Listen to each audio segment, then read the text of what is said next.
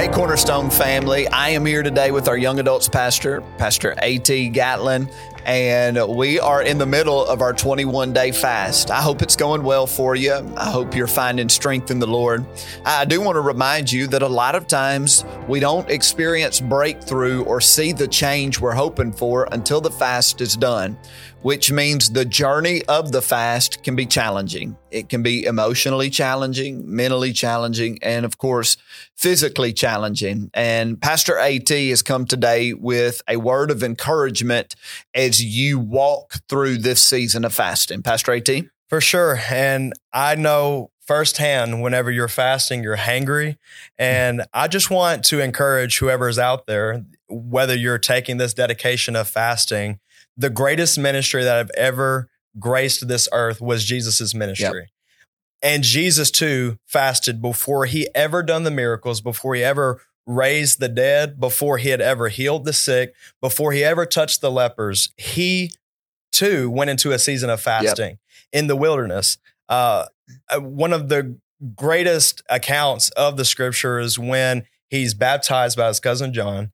And of course, there's that little dialogue between them two of who would baptize who.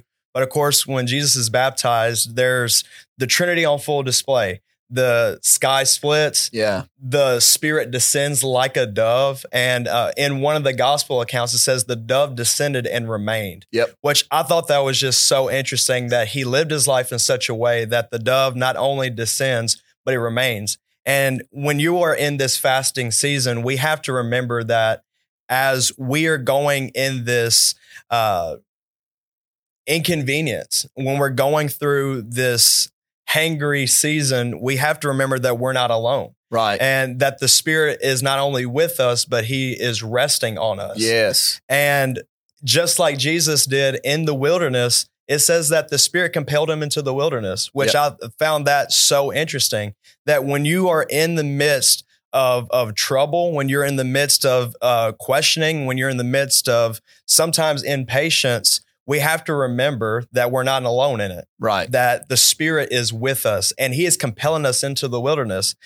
Just because you're in the wilderness season does not mean that you've done something wrong. It doesn't mean that you have wronged the Lord. It just simply means sometimes you are led into the wilderness. Yeah. And you speak of that as it pertains to fasting. And I think one thing you said that is so valuable is that you aren't fasting alone.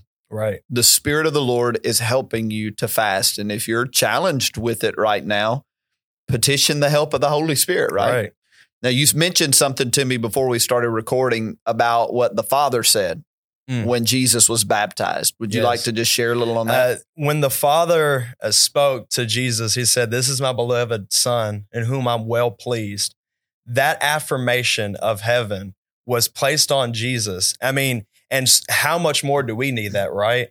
When God the Father looks at you, just remember in this fasting season, it's not necessarily about what you're going to receive after. It just simply means that you're having a deeper revelation of who you are and who you belong to. Yeah. And when his seal of affirmation, when he says, "This is my beloved Son, this is my beloved daughter," just know also, not only do you have the comforter of the Holy Spirit, but you also have the affirmation from heaven saying that I've chosen you, I have equipped you, I've empowered you, but amongst all of those different things, you are his. Right. You are his. I love in that text, and you alluded to it in our previous conversation, that the Lord affirmed him before he ever fasted and before he ever did ministry.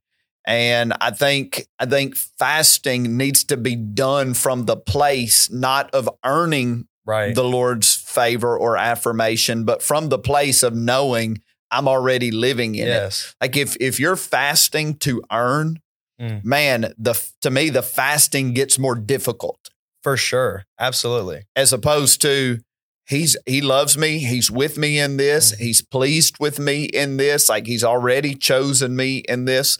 You know, I don't want the fast to become this thing where you feel like you're trying to earn something from the Lord. Right. We're offering it to the Lord, right? It's our worship. Yes. Sure. Do you have anything else you'd like to add before we go? I don't think that there's much more to say besides just walk away with you feeling encouraged that in the midst of all of this, you are seen by the Father, you are loved by the Father, and you're going to go on to do great things. I mean, just understand that even in the midst of all of the fasting that Jesus had done, I mean, look at the ministry that he had afterwards. So just understand that the Lord has some things prepared for you out of this fast and even during the fast. Absolutely. So, well, we want to encourage you on what Pastor A.T. said.